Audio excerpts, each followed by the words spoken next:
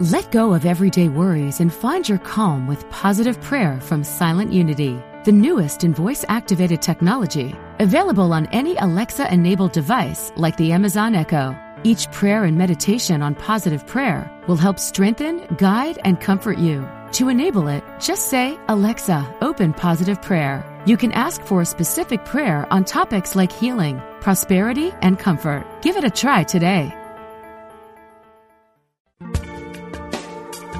Thanks for joining us. This is Unity Online Radio, the voice of an awakening world.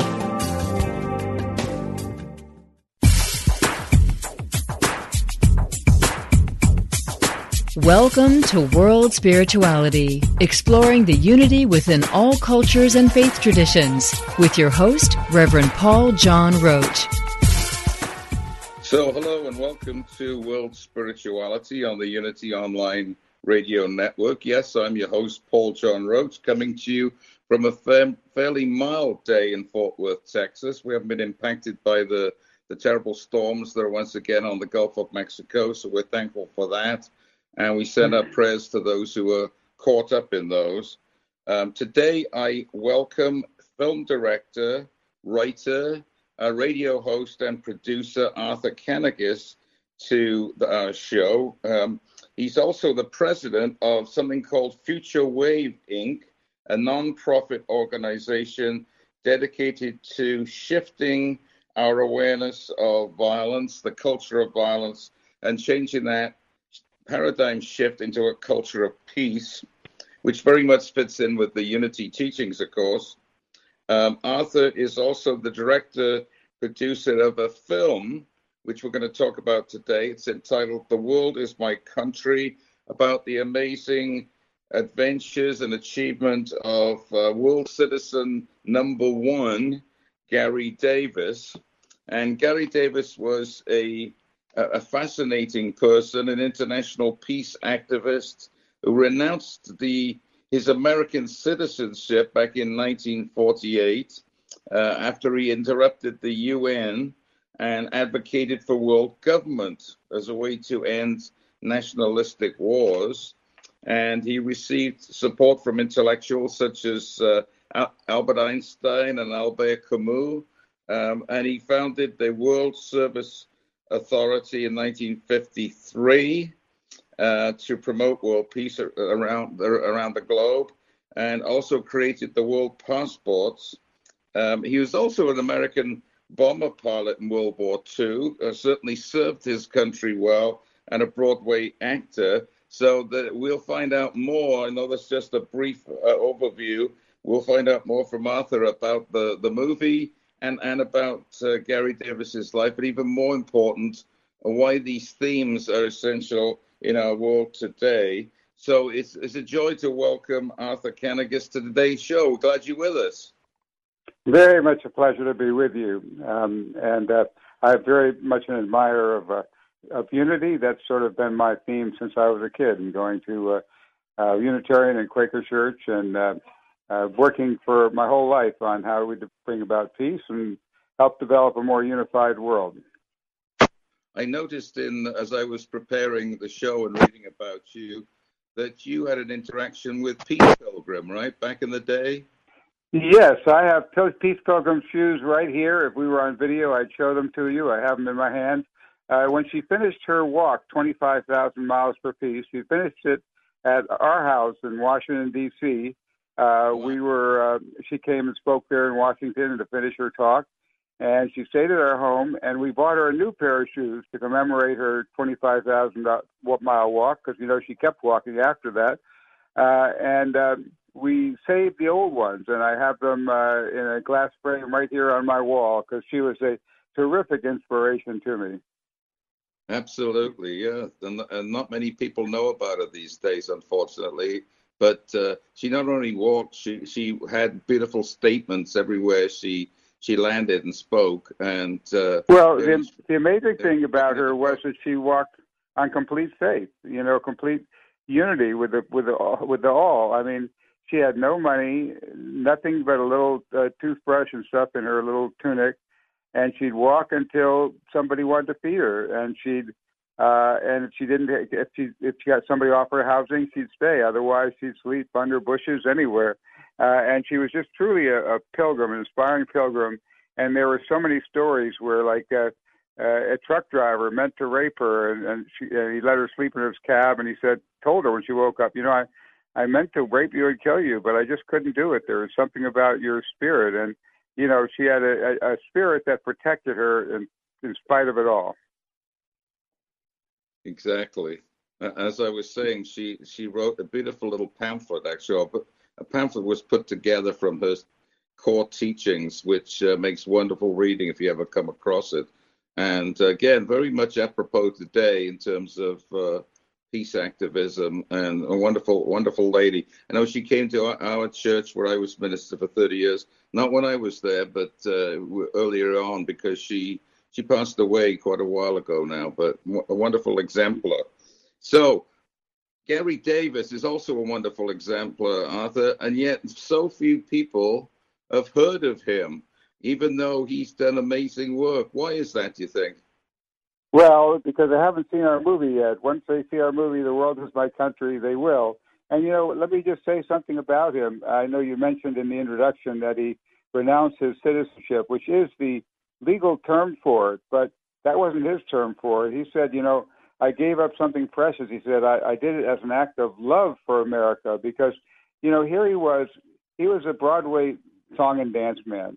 His father was a big orchestra leader and played for 11 different presidents. His father, in fact, was the head of the Republican Party and all that. And but he was on his way to a Broadway career. Stood in for Danny Kaye, the famous, iconic Broadway actor who could do those amazing double talk numbers, and people couldn't believe this kid did it. He got standing ovations and got thrilled audiences. But then World War II came along, and boom, he finds himself in a plane bombing the city of Brandenburg, and his own brother is killed, and his heart is broken. And he says, my God, why am I killing these people just because they're on the wrong side of some invisible line? I can't even see the line from the air up here.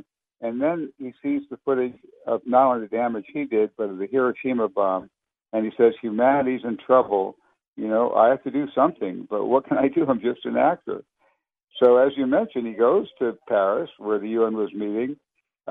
He officially gives up national citizenship, declares himself the first citizen of the world, and offers himself to the United Nations as their first citizen. He wanted them to start having citizens of the world. Which is quite remarkable, isn't it? Because, I think some of us dream of this, and as children, we think of this idea, that we're all one, there are no boundaries, or we listen to John Lennon's beautiful songs about it, and we think, oh, what a lovely idea it is, but it's a hopeless dream. Whereas Garry actually did something about it, and as a result, of course, he spent years being denied in many ways, and yet he persevered, right? It didn't stop him. The movie's great because it gives you examples of what happened when he left. For instance, he left France at one point because he was given the ability to travel and move through that country, and tried to go into Germany. They wouldn't let him in. And he literally lived on the border between the two countries, right, for several days. Yeah. Well, it wasn't that he was given permission to leave France. They ordered him out. They said, without papers, you can't stay here. They gave him a refuse de séjour. You refuse to stay here. And right. No other country would take him, but he wanted to go to Germany to rebuild the damage his bombs had caused.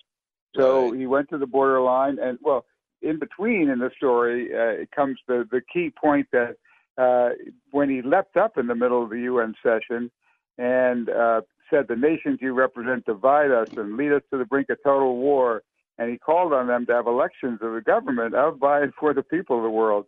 And he was, applauded by the delegates, although he was hustled out and barred from coming back to the UN. But he had Albert Einstein and Jean Paul Sartre and Camus and 100,000, 20,000 people rallying with him at the Velodrome to demand the rights of humanity. And the very next day, the Soviets, who had been adamantly blocking Eleanor Roosevelt's proposed Universal Declaration of Human Rights, they stepped aside, abstained, and let it get passed unanimously. And he says in the film, we'll never know why, but December 9th, we took over. We, the people, demanded our rights, and then the Soviets stepped aside. So that Universal Declaration said that everyone has the right to travel. And so that Garry said, okay, well, then, even though I had to give up my passport when I gave up my citizenship, I'm going to go to Germany. And he shows them the paragraph from the Declaration of Human Rights, says, look, every country unanimously passed this in the UN. I should be able to travel. They said, you shall go no further. And they wouldn't let him in, and they turned back to the French guy and said, well, can I get a visa to re-enter France? No way. So he had to live on the borderline there for a few months. The fascinating thing is, many of us maybe would have had some courage, but then at one stage where we realized we're stuck between a rock and a hard place, we give up, But he didn't give up, did he? That was the remarkable thing all through his life. He persevered.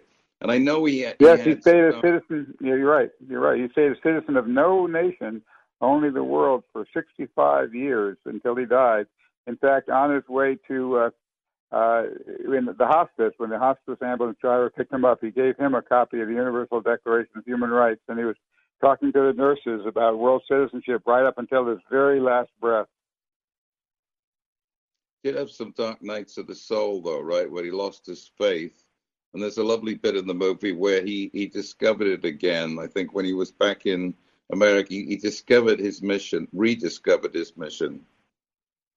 Yes, he did go through the dark night of the soul, a time where, he had just, run into trial and tribulation after tribulation. And this was before he actually, he was trying to get the UN to create this world a government for the people of the world and by the people of the world.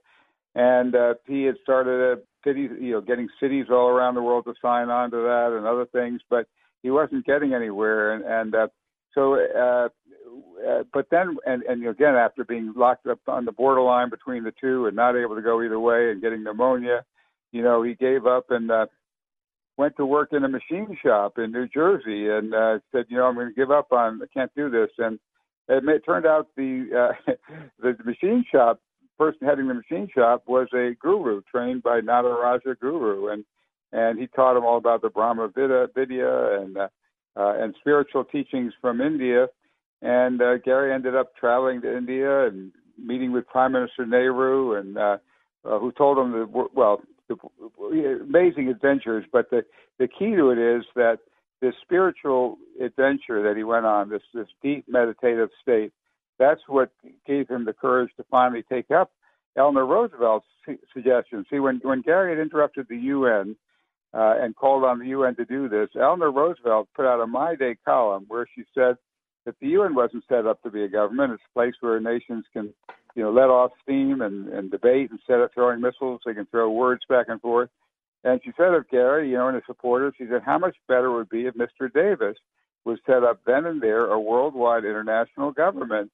And Garry couldn't believe it. The UN saying he should do what they can't do, but he finally got the courage to do that. He said, well, he went to see a top constitutional lawyer, and he said, well, how does someone start a government? And he said, well, they're started by declaration. There are, for example, we did the Declaration of Independence. There are, nations that have broken away from other nations and declare their independence. They don't get there's not an application. You don't apply. It's not the application for independence. You declare it. So he declared a government of, by, and for the people of the world. He said, well, who am I to do it? But, the Declaration of Independence says it is the right of the people to institute new government, and we're people, so let's just go ahead and do it. So he actually started this microcosmic government, which for 70 years has been issuing world passports, visas, IDs, helped so many refugees get out of refugee camps, and helped people who are stateless and, for instance, coming to apply for. If people are coming to apply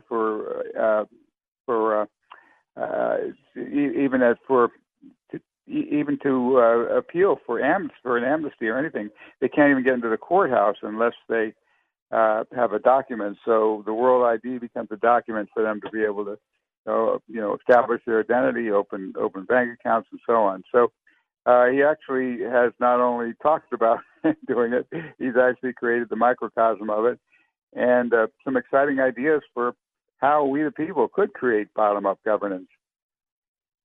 What amazed me was, I think the statistic in the film was that over 180 countries have allowed the passport, right, as to cross borders. They've stamped it at one time or another with visas, but not consistently. Also, many of the same nations have also denied it. I mean, I remember when I went to he went 5 times to India, and one of the trips I was with him, and we actually have film of him going to India and speaking in India. But one of the trips he was turned back, and yet another person going to that same conference got in with the world passport. So you also see a scene in the movie where he's arguing with the delegates, and not the delegates, but the border guards about why they should let him in. But it's really it's very arbitrary. It's up to the individual border guard, and it really varies a lot. But right now, it's gotten much, much more difficult to use as a travel document. Well, of course, in this COVID era, almost anybody has trouble traveling, but especially that isn't very likely to get you in as a travel document. But it is a symbol of our connection to humanity as a whole. And when people come to our website, theworldismycountry.com, they find out not only about the movie, but they can click on the passport tab and learn about how they can get a world passport. So how do we counter the consciousness that's abroad in our world and in the States right now that says, oh, this sounds nice, but what a betrayal of your own culture and country that you grew up in. You should be proud to be an American, a British person, a Frenchman, an Afghan, or whatever it might be. And you're trying to deny this. This is a betrayal for all that the country has given to you. So how do you counter that viewpoint?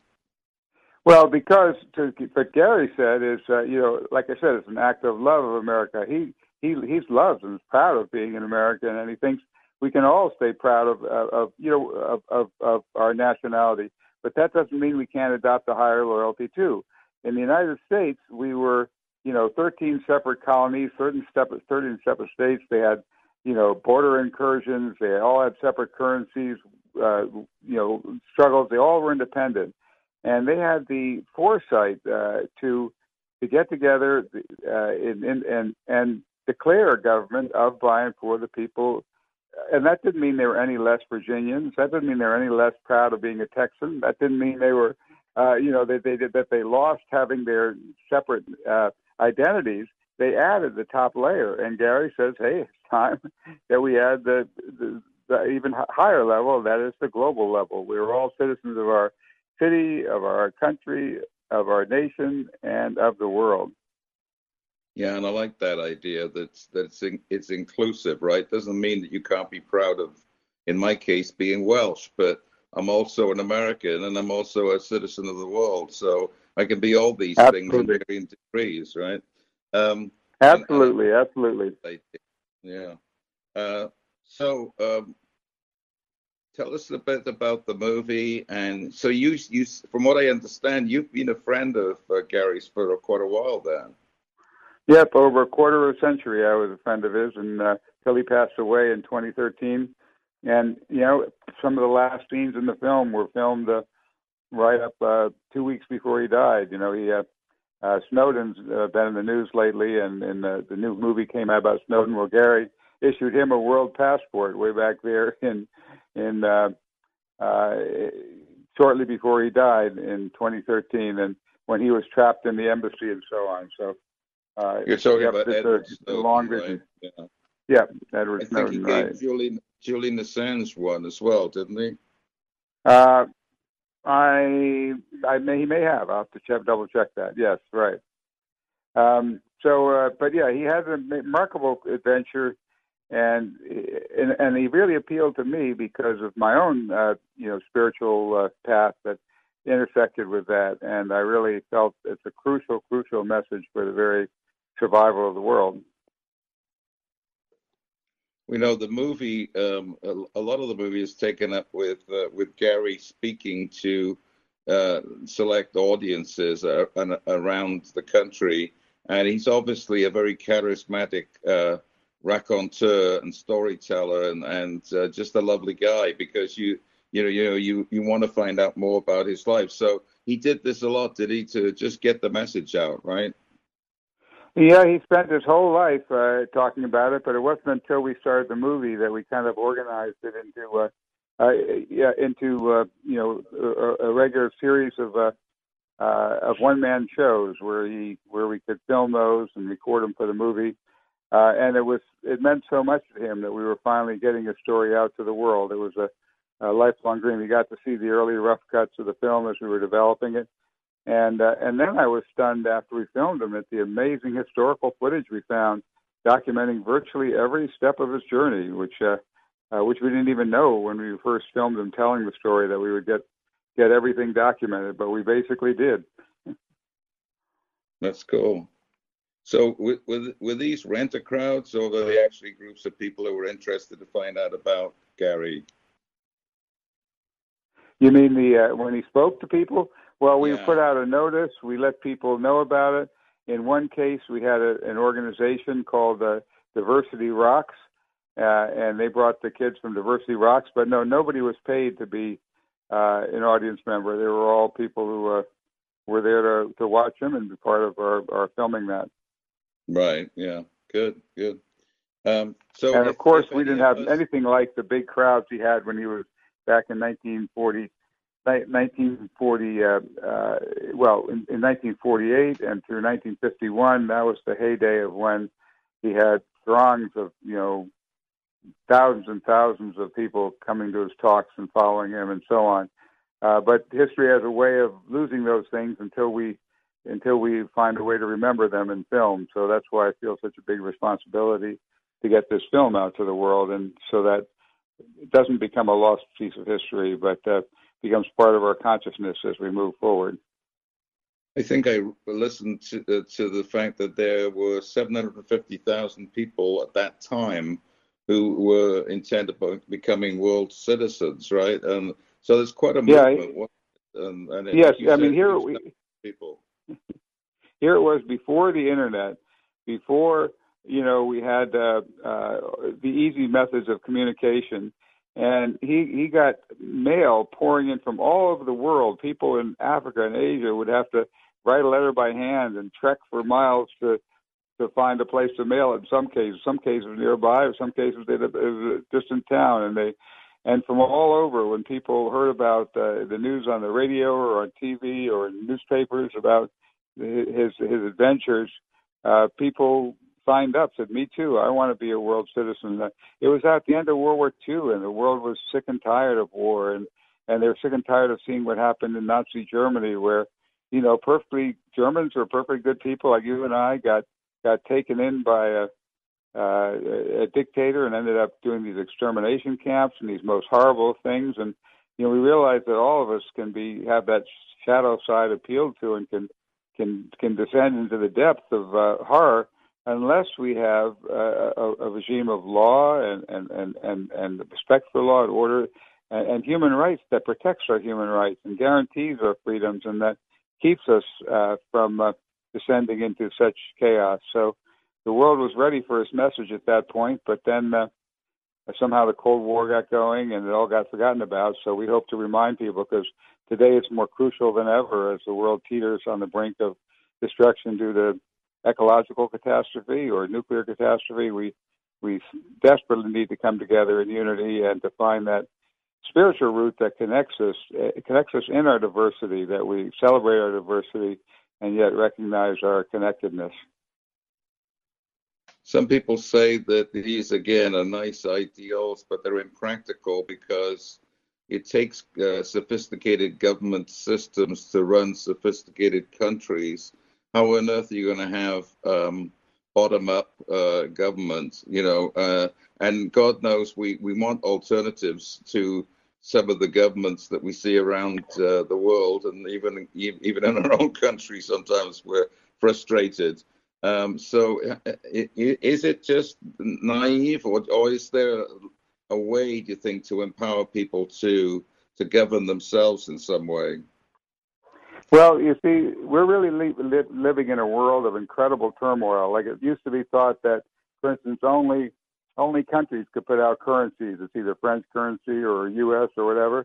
And then we saw the rise of cryptocurrency, and first that was, pushed down and, called outrageous, and now the big ones are jumping aboard, getting ready to accept cryptocurrencies. And we see many places of our society. Television was always top down, just feeding us stuff, and now all the media become interactive, and people are involved in it. We're moving toward from a top down to a bottom up world where everybody's involved, and yet we're still stuck in this in this old system created in the horse and buggy era. As Garry points out, in 1776, it was a great advance to say government of, by, and for the people. But how are we going to do it with not even a telephone? Well, you had to, elect people in a local town hall, send them by a horse and buggy to a distant city to represent you. Well, today we can all meet in the global room, Garry says. We don't need to elect representatives to become magnets of special interest money. We can do a new, more interactive way where all the people are involved in it. And what he was talking about, he talked about this synergistic system, and it's almost like these sort of Zoom meetings we're having all over, where people meet in these kind of small groups, but his small groups would be small groups that especially cross the borders that divide us. In other words, if you wanted your voice to have more impact, you'd have, Palestinians and Israelis in the same Zoom, or you'd have, red states, blue states, or whatever. You'd have people on opposite sides of all these divides interacting, not just yelling who's right and who's wrong, but with a protocol of steps you go through to really reach your humanity and your unity. I mean, there's been many of these from things like revolutionary conversations and so on. But ways for people to really interact and talk and come together as a planet. We're at the break. We need to listen to these messages from Unity. We'll talk more with Arthur Kanegis. Sometimes you feel so alone and overwhelmed, you don't know where to turn. These days, it seems like there is no end to our problems. We invite you to connect with Silent Unity, the 24-hour prayer ministry where someone is waiting to pray with you right now. Since 1890, Silent Unity has always been there. No judgment or dogma, just someone affirming the best for you. Call 816-969-2000 today. You can also connect online at unityprayervigil.org. Experience the difference. Unity Online Radio. The voice of an awakening world.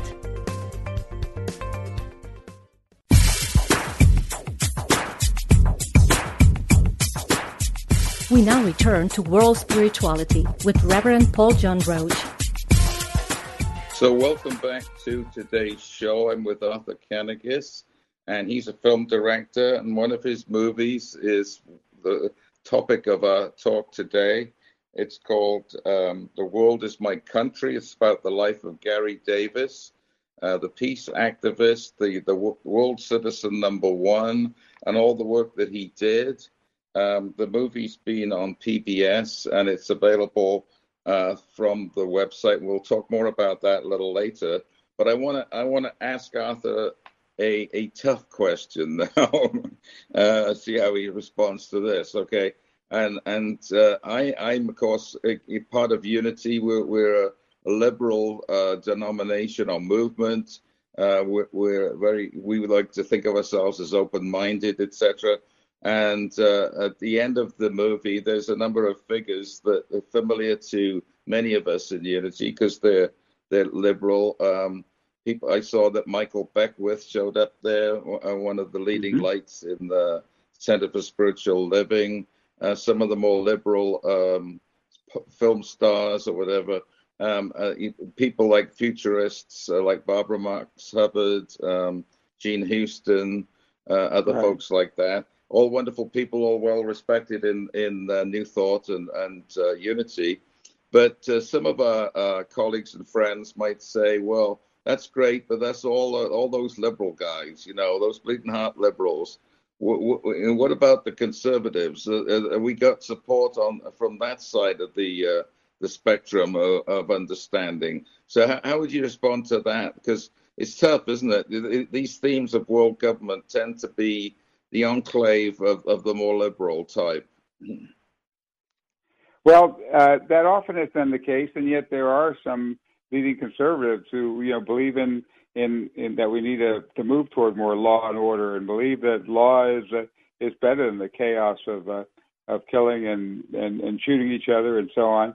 And it really is a basic idea that instead of wars, which is really just sort of anarchistic, that to have an orderly society where countries and people take their disputes to court instead is really a very conservative thought, because it's conserving the basic original premise of what's brought America together. It's also what America founders did, and following in their footsteps. So we have had people across the political spectrum. It's true, more of them have been kind of on the more unity side, people, as you mentioned, like Gene Houston and so on. But we've also had people like I have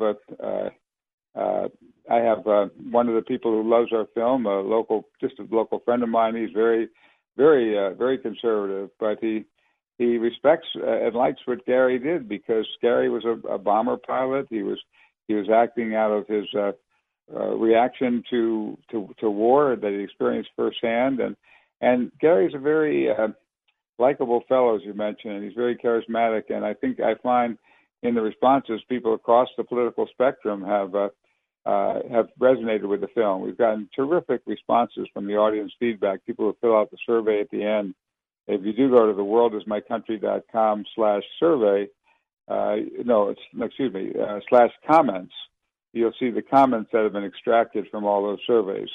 Surveys where you take the survey, but comments is where we've had the reactions. And we've really been very pleased with the outpouring of people who feel aligned with it, even people who have taken a more conservative bent. Yeah, I'm good. I'm glad to hear that. And it is an idea that I like personally. In the movie, it was mentioned that countries don't usually fight each other, very rarely, right? I'm talking about one country, a civil war. It's a very rare occurrence because we do adhere to law, and so the idea of having a world system of law. We have the International Court of Justice, but really that's not quite the same thing, is it? It's got some powers, but not enough to bring into being a world government based on law. But the idea that right, if it can work for a country, it can work for the world sounds plausible. And it's the next step. We've moved away from the village and the tribe to our local fiefdoms, to now we got nation states. So the next step seems to be the world, right? It seems to be a natural progression of understanding as the more problems we have with overpopulation, the things you mentioned earlier, climate change, environmental disasters of one kind or another, not to mention war itself. It seems like we're going to need a larger purview, a world view, rather than just a national view of what's going on. Well, absolutely. Inside the U.S. would be unheard of for, in general, for, if states have a dispute, they don't take it to war, they take it to court, they get it resolved. Now, we did have a civil war where that broke down. That does happen but that's where you have two sovereignties, two governments. If everyone accepts one government, basically, then you don't fight wars. You have a legal system to handle things, and you have another way of solving your problems. So humanity has invented a system that has actually brought peace to huge parts of the planet. In the United States, sure, we have crimes, but we don't have, for example, when Tim McVeigh blew up the federal building, Oklahoma didn't, retaliate against Michigan for harboring the Michigan militia and send off bombs and missiles, and that would have been totally unheard of. But that's what happened in the world, when we had 9/11 for some people, a whole other country for 20 years gets battered with bombs because we're retaliating for that. I mean, the whole tit for tat retaliation of war just is insane and out of proportion. And handling things like this with as criminal justice problem is so much saner way to do it. And so, yes, there are challenges in the world, but we actually have more power by using law than we do by using war, because as we just saw in Afghanistan, 20 years of war, the biggest superpower military in the world couldn't beat Afghan tribesmen. Russia couldn't do it before that. And, in Vietnam, we couldn't beat Vietnamese. I mean, with totally outgunning them in military power, we couldn't beat the Vietnamese, and neither could the French before that, neither could the Chinese before that. So when mighty empires can't beat, simple peasants in that case or whatever, you have to question whether military power is an oxymoron, whether there's really such a thing as military power. Military is powerless, and what is powerful? What's powerful is people interconnecting with each other, is a system of law, is a system of deliberative, interactive governance. I mean, these are the things that have power, and then helping uplift each other up, education and all those things. That's where the power is. So we've had this misguided misconception that somehow militaries protect us, and they don't. They make the world more and more dangerous. We put $20 trillion into a war on terror, and we've created more enemies and more terror. We haven't solved the problem. And so sometimes we have to get past the insanity of trying the same old thing over and over again when it doesn't work, and come to the common sense and key spiritual truth that we're all interconnected, we're all one, and the only way we're going to survive and be secure is to recognize that and join together in a system that helps unify us in our diversity. It doesn't make us all the same, but it helps us handle the diversity. I mean, Garry more points out in the film, the very same groups that around the world are killing each other inside the U.S., they take their disputes to court. I mean, it is possible to do that. You don't have to blow each other up. Right, and that's another thing I liked about Garry's presentation throughout his life was that he was unruffled. He always had a calm response, even in difficult situations, and had a good sense of humor, I think, which helped him. But he was definitely the humor helped a lot. He was always reasonable, right? And that spoke highly, I think, because you see a lot of people who are charismatic, but they become a sort of a little bit more demagogical, and carried away. And actually, there was a moment, wasn't there, in the movie where he's having all these people surrounding him, and he began to think, my God, I'm going to end up in the same thing that I despised in other leaders, this worship of the leader. And there was a lovely response in the movie where somebody asked him about what was happening next for his movement or whatever, and he just was brilliantly responded by saying, well, first of all, it's not a movement, it's a community of people with similar ideas, and it's not my movement, it's our movement. I'm not the leader of this. We're all in this together. I'm just one of many. And I thought, wow, how many people could say that when you've got a power behind you? You normally want to attach to it, but he was very wise in that regard, wasn't he? That's a higher level thinking. Indeed, he was. In fact, that was the key thing that attracted Martin Sheen to want to join the project and introduce Garry in the film and promote it on PBS and in Extra TV and on MSNBC and so on. And that is because Garry did have that moment when he had 20,000 people rallying with him at the UN, and when people were chanting Garry Davis, and when there was this huge outpouring of support around the world, where he started to feel that what he said, power can be like an addiction, like a drug, and he suddenly snapped out of it. He said, I'm getting caught up in this addiction, I'm starting to like this, but wait a minute. That's the whole thing I'm trying to rebel against. We don't want leadership by one person. We want it to be all of us. And he left that mighty meeting with 20,000 people rallying for him, and he walked down the street and end up tearing in half the flyer with his picture on it, and feeling down rather than up after this huge thing, even though, of course, for the world media, it was a big event. There were media all over the world talking about this event, and it had a big impact. But Garry was determined not to do that. And Martin Sheen loved that when he had a chance to power, he refused it. And he stayed true to his principles that it's we the people who have to govern the world, not one leader, whether it's somebody else or him. Right. Excellent. So if any of us want to become world citizens and get a world passport, how do we do that, Arthur? Well, you go to, we'll start with going to theworldismycountry.com, which is the website for the movie. And you'll see right at the top a passport tab. When you click on it, it takes you tells you a little more about the passport in the back, and takes you to a different site, the World Service Authority. It's the world citizen government that Garry set up. And there you have a passport application, and you can fill it out, and it's a reasonably priced issuance fees. It's well worth getting a world passport. And you can also, while you're there, get to see the film. Click on the tab where to watch, and you can find out where to watch it. And you can join in getting to see this film and trying to bring this message to the world. If you go to, there's several. If people really want to see the film, if you go to that site, there's even a place where you can put if you're low income, if you don't have the funds to pay for it, you can still watch it. So go ahead and to the site and enjoy watching that important film.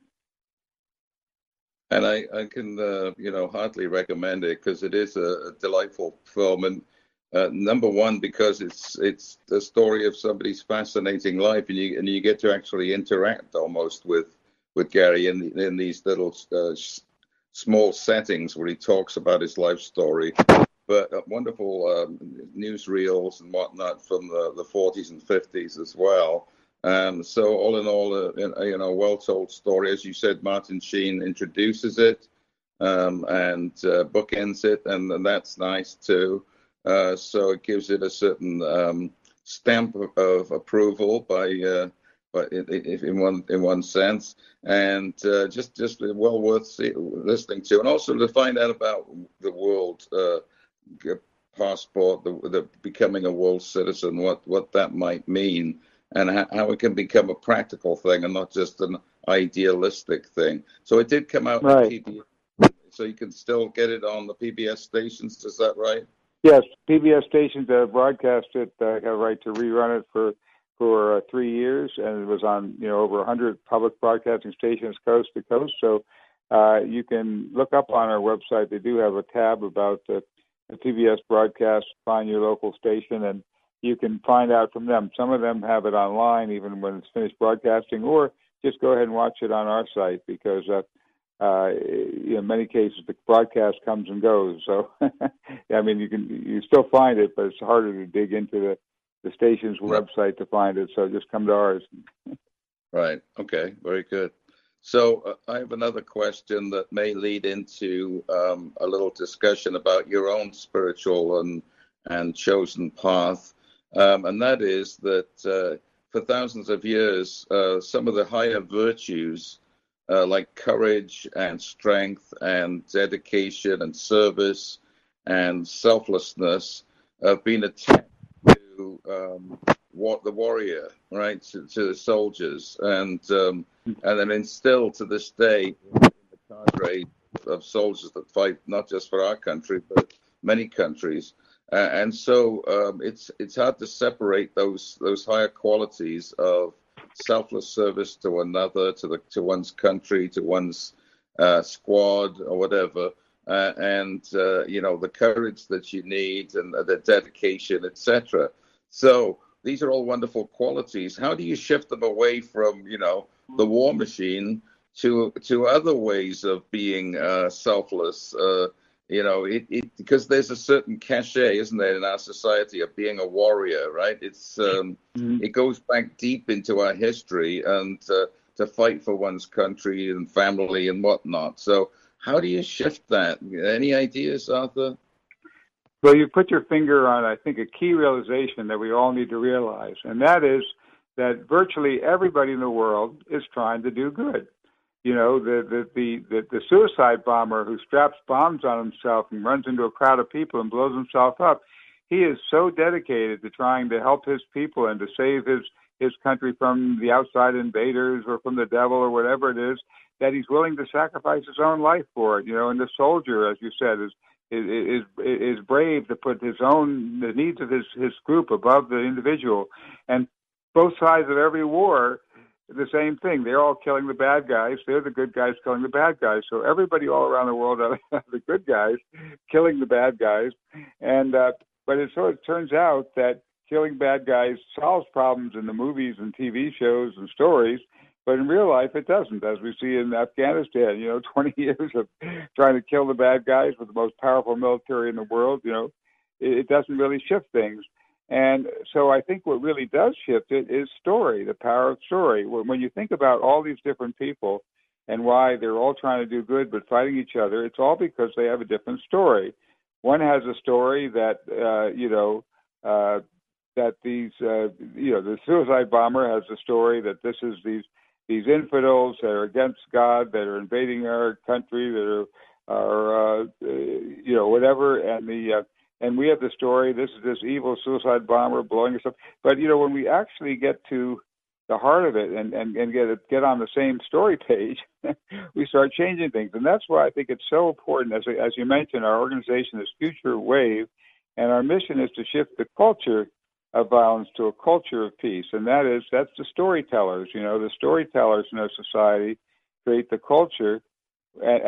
Joseph Campbell talked about this. In every society, the behavior of that society is more determined by the stories and myths than by actual reality. And we find that story and myths clouds actual reality. Psychiatrists and psychologists have studied people and found that even something that's blatantly untrue, for most people, they'll go along with it and actually believe it. Their brain will not show that they're lying because they'll actually go along with the group story and mentality on it, even when it's blatantly false. And we see that so much in our world today. And I think what we need to do is to somehow, as the storytellers, lift the story. So many of the stories we've told in movies and TV shows are, the soldier always being someone who smashes, kills, blows up. We need the soldier who transforms, changes. Garry was a soldier for peace in a different way. He never used a weapon, but he used words, he used documents, he used what he called the props of when he'd come to a borderline, all the barbed wire, people in uniforms and guns, and most people would see that and be intimidated.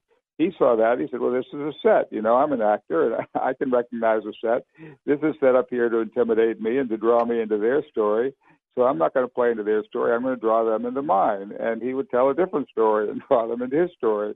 And, when we realize that, like Shakespeare said, all the world's a stage, and we can shift our story, it gives us incredible power. I mean, I think one reason why Garry wasn't afraid of being killed in all his journey is, well, both because of his remorse over his brother, but also because he was an actor. And, in a movie, you can die over and over, and you still keep going. So when you're seeing the world as a stage, you're not intimidated by the threat of death. You can have some great power. And so I think it all comes down to telling stories, and that's why I chose to be a storyteller. Tell a new story. I love it. There's a lovely story about a rogue samurai warrior who comes across a Zen monk, and he orders the Zen monk to move off his meditation cushion. The Zen monk refuses, and the samurai warrior says to him, "Don't you know I'm a man who can run you through with a sword without fear or hesitation?" And the monk just looks quietly at him and he says, "Don't you know that I'm someone that can be run through with a sword without fear or hesitation?" And the samurai was so impressed with his calmness and his peace in difficult circumstances that he put his sword away and bowed to him and left. And I thought that's the paradigm we want to shift to, right? Where we understand there's a higher way. It's not the way of the sword anymore. There's a courage that comes of not having a sword, having the courage Absolutely. to bear the sword of anger without bending or breaking. And that's the sort of consciousness of Jesus and the Buddha and many of the other great leaders of Martin Luther King Jr., etc. And so, talking about that, you mentioned peace pilgrim and your own spiritual life. So what inspires you right now? Well, just to continue with what you were saying, many people think that Jesus' prescription to love your enemies was, a sign of meekness. But really, that's the most powerful force in the world. Because think about it, if you can kill your enemy, and then all their brothers and sisters will hate you, and then they'll kill you, and you can kill them. I mean, we've seen it. We just saw it in 20 years of 21 years of fighting a war in Afghanistan that killing bad guys just didn't do anything. But what does love do? There was a movie about the congressman who helped put through the funding originally for the war, Charlie Wilson's War. And he was upset about what was being done to women and other things. Anyway, he helped to get the funding through for the Afghan war. But then he realized this wasn't going anywhere. And he decided that we should put some money into education. And he asked Congress for money for educating women and girls and people in Afghanistan, and they said, no way, we can't afford it. So we spent $20 trillion instead, on this war on terror, not just in Afghanistan, but Iraq and other places. And, if we had put a tiny fraction of that into educating people and to uplifting their society and to making society better, there would be no terrorists, there would be no oppression of women, there would be no, all the things we're fighting against, we empower them by fighting them.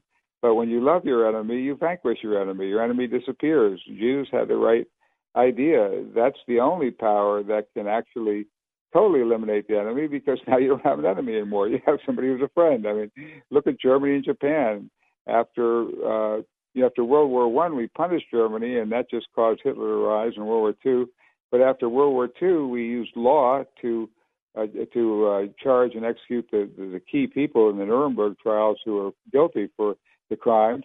But for the rest of society, we built them up with the Marshall Plan and so on, and Germany and Japan became friends, and we got sending us over, making cell phones, Sony phones, and so on, instead of sending over missiles and bombs. So, right. It's so much more powerful to do what Jesus said, to love your enemy. That doesn't get to my personal journey yet, but it's a comment on what you said, that's sort of a very fundamental. But that's also close to my personal story. Let me tell folks about next week's show, and then we'll have the final word of wisdom from Arthur. And next week, Kai Whiting joins me, and she's the co-author of Being Better. It's Stoicism for a World Worth Living. And that sounds very apropos and ties in nicely with this week. She's a university researcher and lecturer in environmental sustainability and Stoic philosophy. So join me then. But right now, one final word of wisdom or encouragement, Arthur. What would you like to share with us? Well, do come to theworldismycountry.com and watch the movie, be inspired, and then look inside and feel, am I a citizen of the world? If so, do I want the joy of signing up and being part of being a citizen of the world and putting that first loyalty on top, even though we still love our countries and our cities and our kitty cats and dogs and all of it, but we can add that top layer. So do think about doing that, and do think about telling some new stories that help us empower life on the planet and the spirituality within. And out of that spirituality grow the stories that we can touch the world with. Yeah, I love that idea that creating a new paradigm means telling a new story about ourselves and about our world and what's possible. By the way, folks, my new book's coming out in November 1st. It's called Unity and World Religions. It's a study of all kinds of things. It should be fascinating. So get a copy when it comes out. Thank you, Arthur, so much for today's show. Thank you. I enjoyed talking to you so much. Well, thanks for listening, Anytime. folks. Take care now. All right, bye-bye. Thank you for listening to Unity Online Radio, the voice of an awakening world.